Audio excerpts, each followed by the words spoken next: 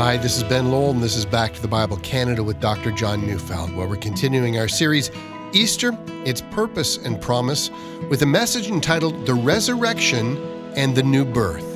So let's turn in our Bibles to Ephesians chapter 2, verses 5 and 6, as we join Dr. Neufeld now.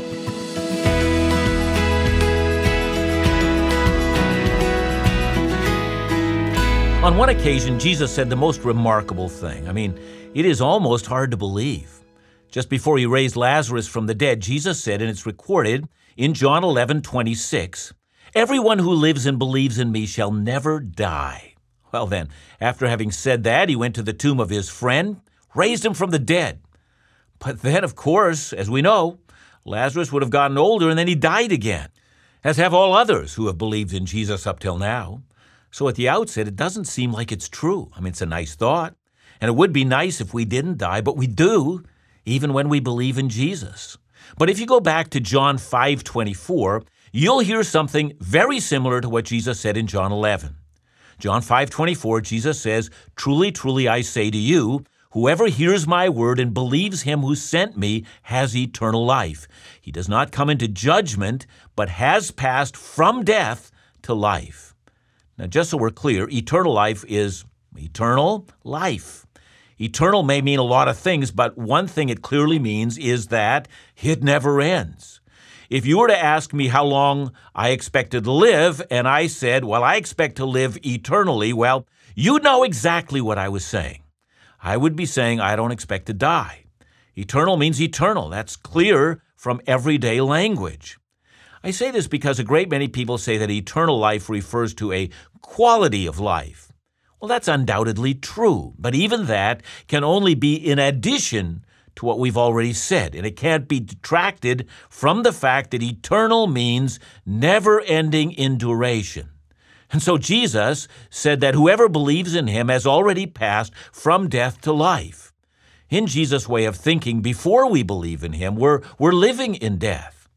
Now, before you come to the conclusion that all these words must simply be metaphorical, well, think again. I've frequently attended a funeral where someone will refer to the deceased as having passed from the land of the living. That's interesting to me because it is possible to think of our own land not as the land of the living, but as the land of the dying. Let me put a personal twist on that. It is remarkable to me how many people I once knew who are now dead. They seemed so permanent when I was a child, but now I see the matter quite clearly. They weren't permanent at all. Their life was transitory. They were hanging on by a thread. But death, well, that's permanent. And so to speak of this, not as the land of the living, but as the land of the dying, well, that seems an accurate portrayal of our world.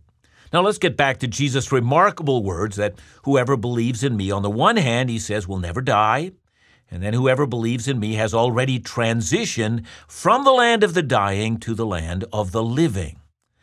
Well, whatever he meant, and we will continue to examine that, but whatever he meant, he did not mean that our bodies will not be subject to aging or to injury or to disease, and of course eventually to death.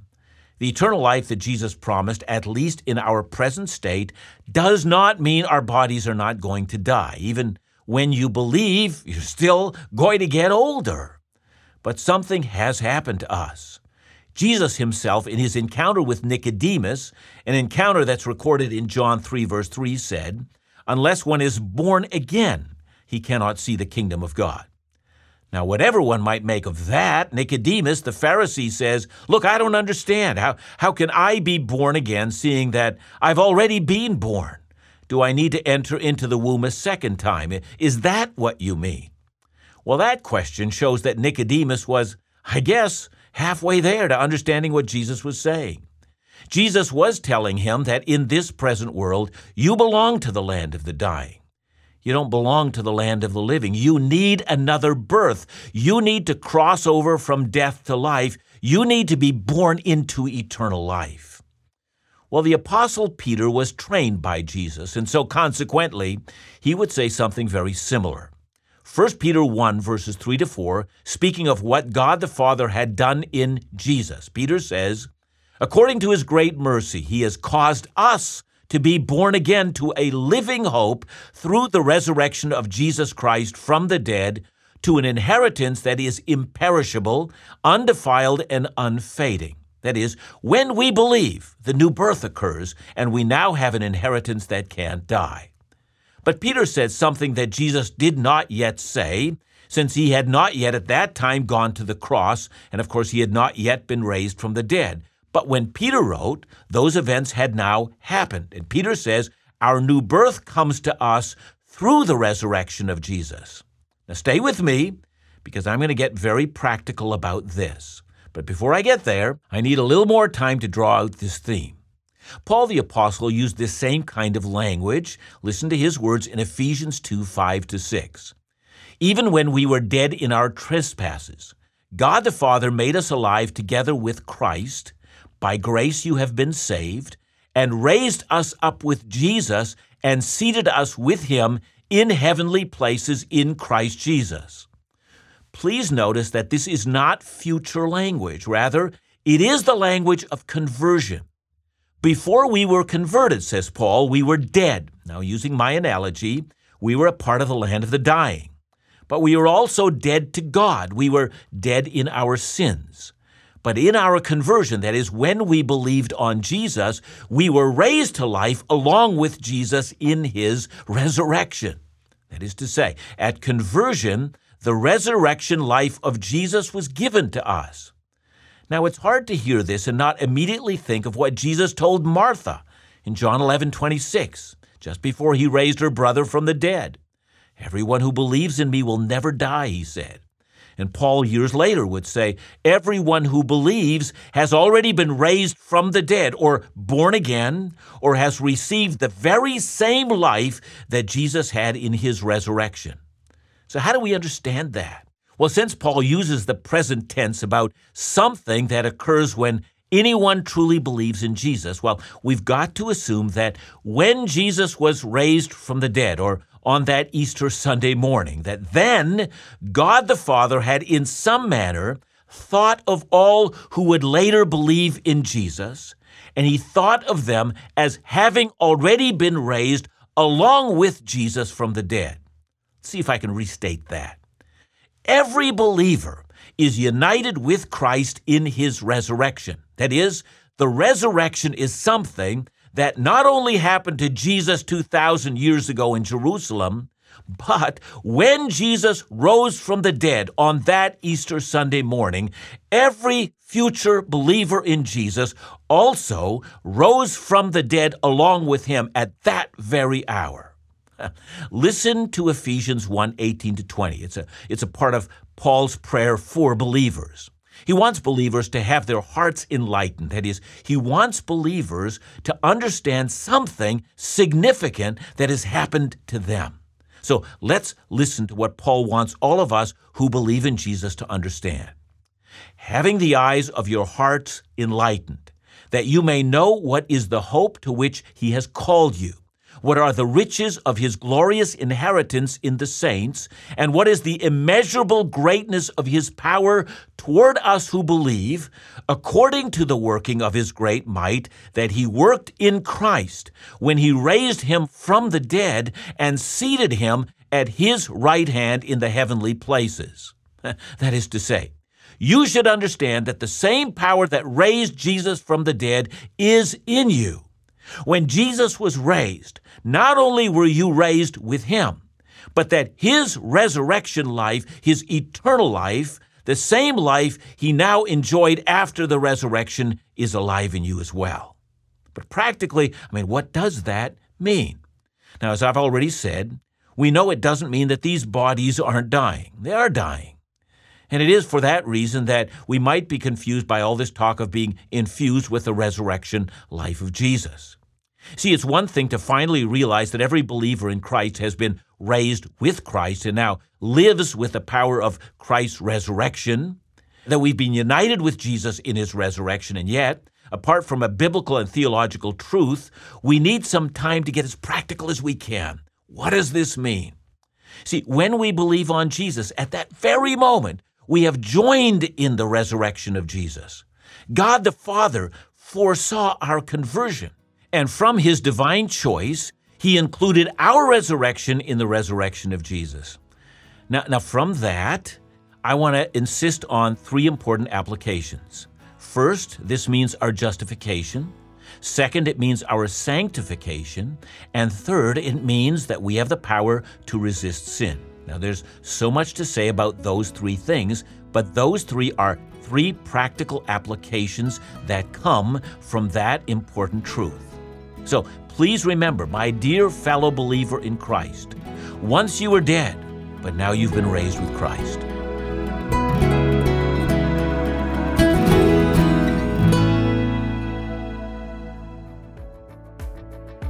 In the past month, we've been blessed with the opportunity to place the daily Bible teaching program of Back to the Bible Canada and Laugh Again on radio stations across Northern Canada. What a wonderful opportunity to touch so many northern communities with trustworthy Bible teaching and messages of encouragement and hope.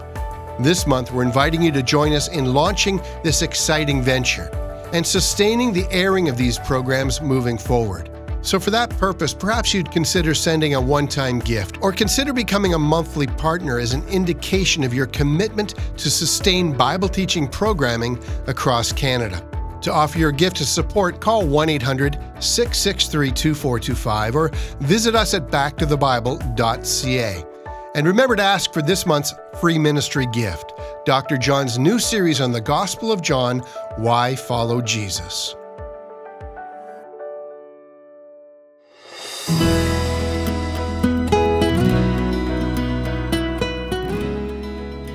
Since we've been raised with Christ, how do we make application? How do we get practical on this matter?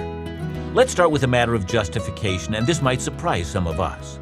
I say it surprises some of us because if you know the language of justification, you'll most naturally associate that language with the cross and not with the resurrection. And you follow me? See, when I ask you, how do you know that your sins are forgiven? Well, you would answer, I know because Christ died for me, not because Christ was raised for me. And that's what I mean when I say it's surprising that we should connect the idea of justification with the empty tomb. But in Romans 4:24-25, Paul says, it will be counted to us who believe in him who raised from the dead Jesus our Lord, who was delivered up for our trespasses, now watch this, and raised for our justification. Now, it might be that you've never noticed this verse before, but here it is, and it's puzzling, don't you think? And by the way, I love puzzling verses because whenever I find one, I've got to assume that there's something I need to learn that I never knew before. We do know that according to Philippians 2, verse 9, that in the resurrection, God the Father highly exalted Jesus. The resurrection was the Father's stamp of approval that he approved of the Son's suffering on the cross. And so at least that's how it seems from my vantage point. That's what the resurrection says about our justification. It is God's declaration of approval of us. God the Father is saying, I not only approve of the Son's perfect sacrifice, but I also approve of those who were raised together with the Son. I count their sins as being forgiven.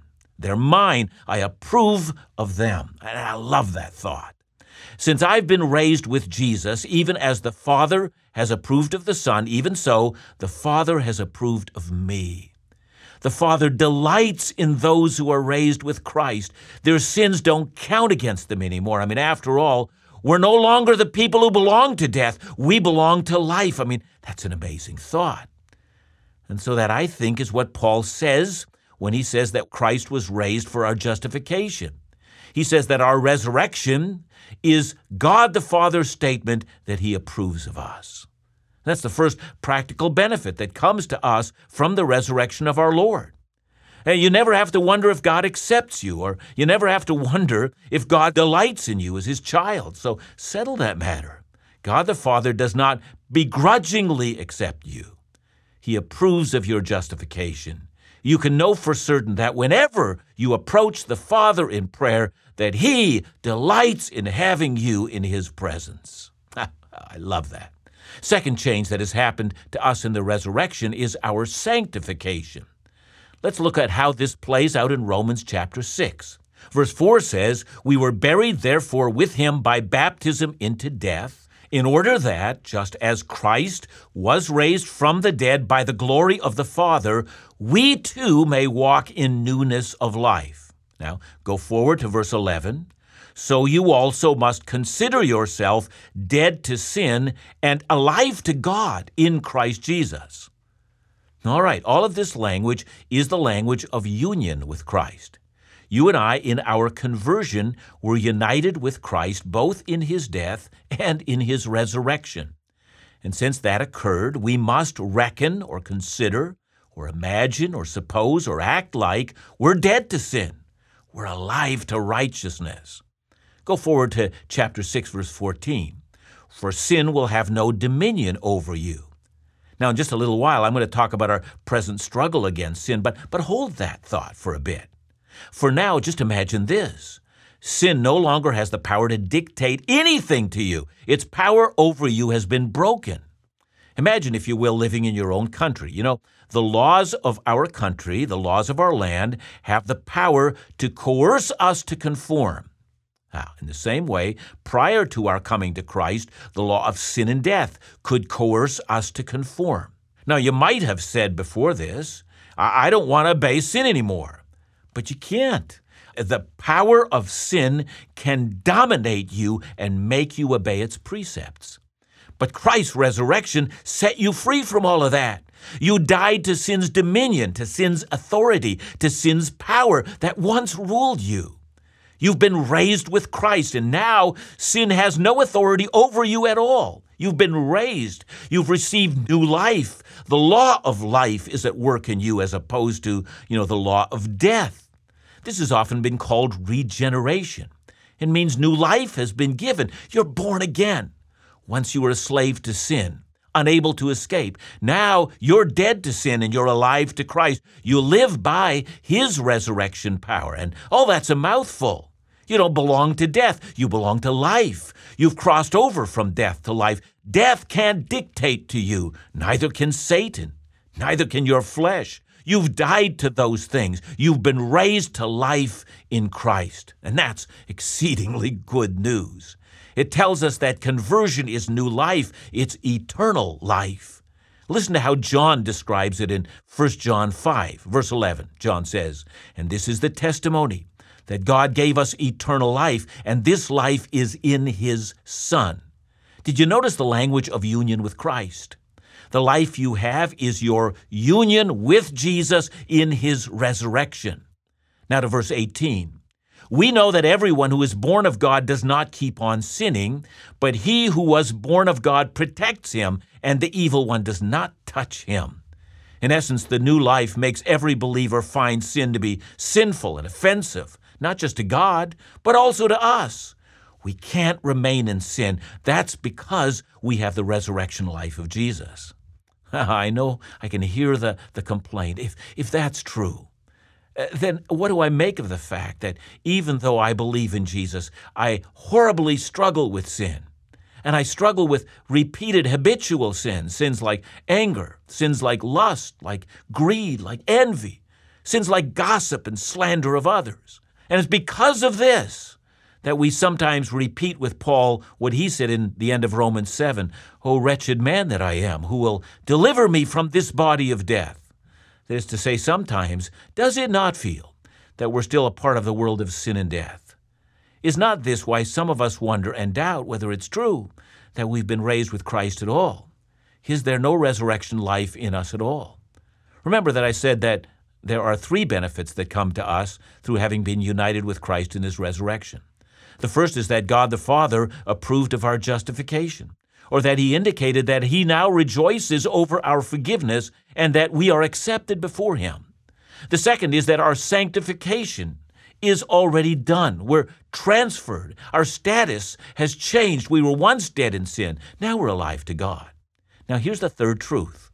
Because we've been raised with Christ, we now have the power to resist sin. Or let me put it more forcefully.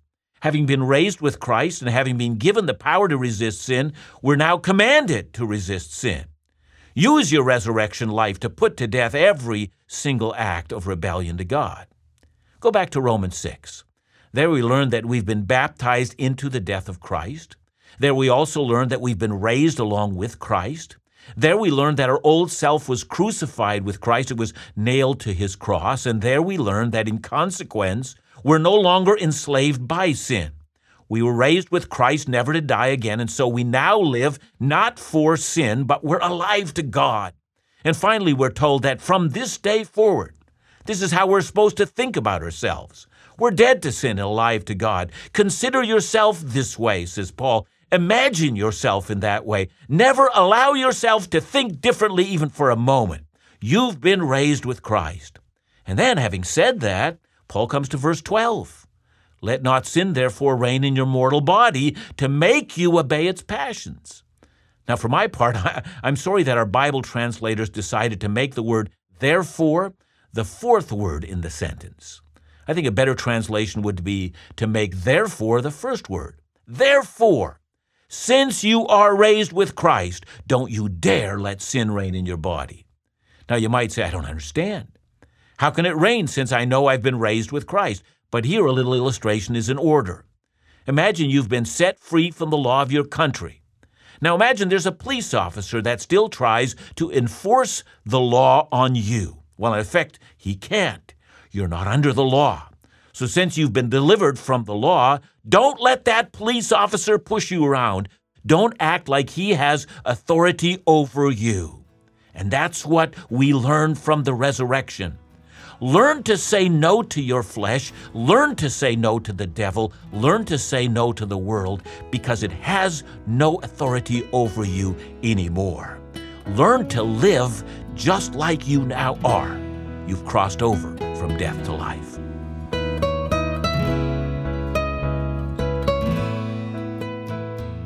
John, I've known a number of people that throughout their lives, they just seem to have these sins that they just can't overcome, and they try and they try and they try and they can't overcome, so they doubt their faith. They're wrapped up in guilt. What would you say to those people? Yeah, first of all, I would want to say to the person who says, I can't overcome it, that you can. You can't, I guess. I'd want to say it that way. You can't. But if you would learn the power of the Holy Spirit, you will learn how to win the victory here. But I know also the great Puritan writer John Owen wrote on this very matter, and sometimes God allows us to languish in these things so that we recognize how much we need his power. Well, there's so much to be said, Ben, but don't despair. Thanks so much, John. Remember to join us again tomorrow as we continue our Easter series right here on Back to the Bible Canada, where we teach the Bible.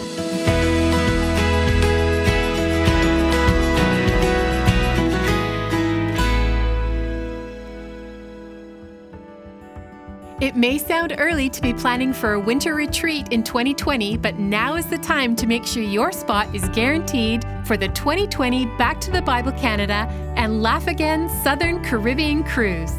Join us February 7th to 16th, 2020 for 9 nights aboard Royal Caribbean's Explorer of the Seas, visiting Aruba, Curacao, Bonaire, and more. Not only will you enjoy the beauty of the Caribbean, but throughout the trip you'll be enriched and challenged by the insightful Bible teaching of Dr. John Neufeld, experience laughs and encouragement with Laugh Again's own Phil Callaway, and enjoy special inspirational music, all while being hosted by our ministry team. So register now or find out more by visiting backtothebible.ca or call us at 1-800-663-2425. Now don't delay, we're looking forward to seeing you on board.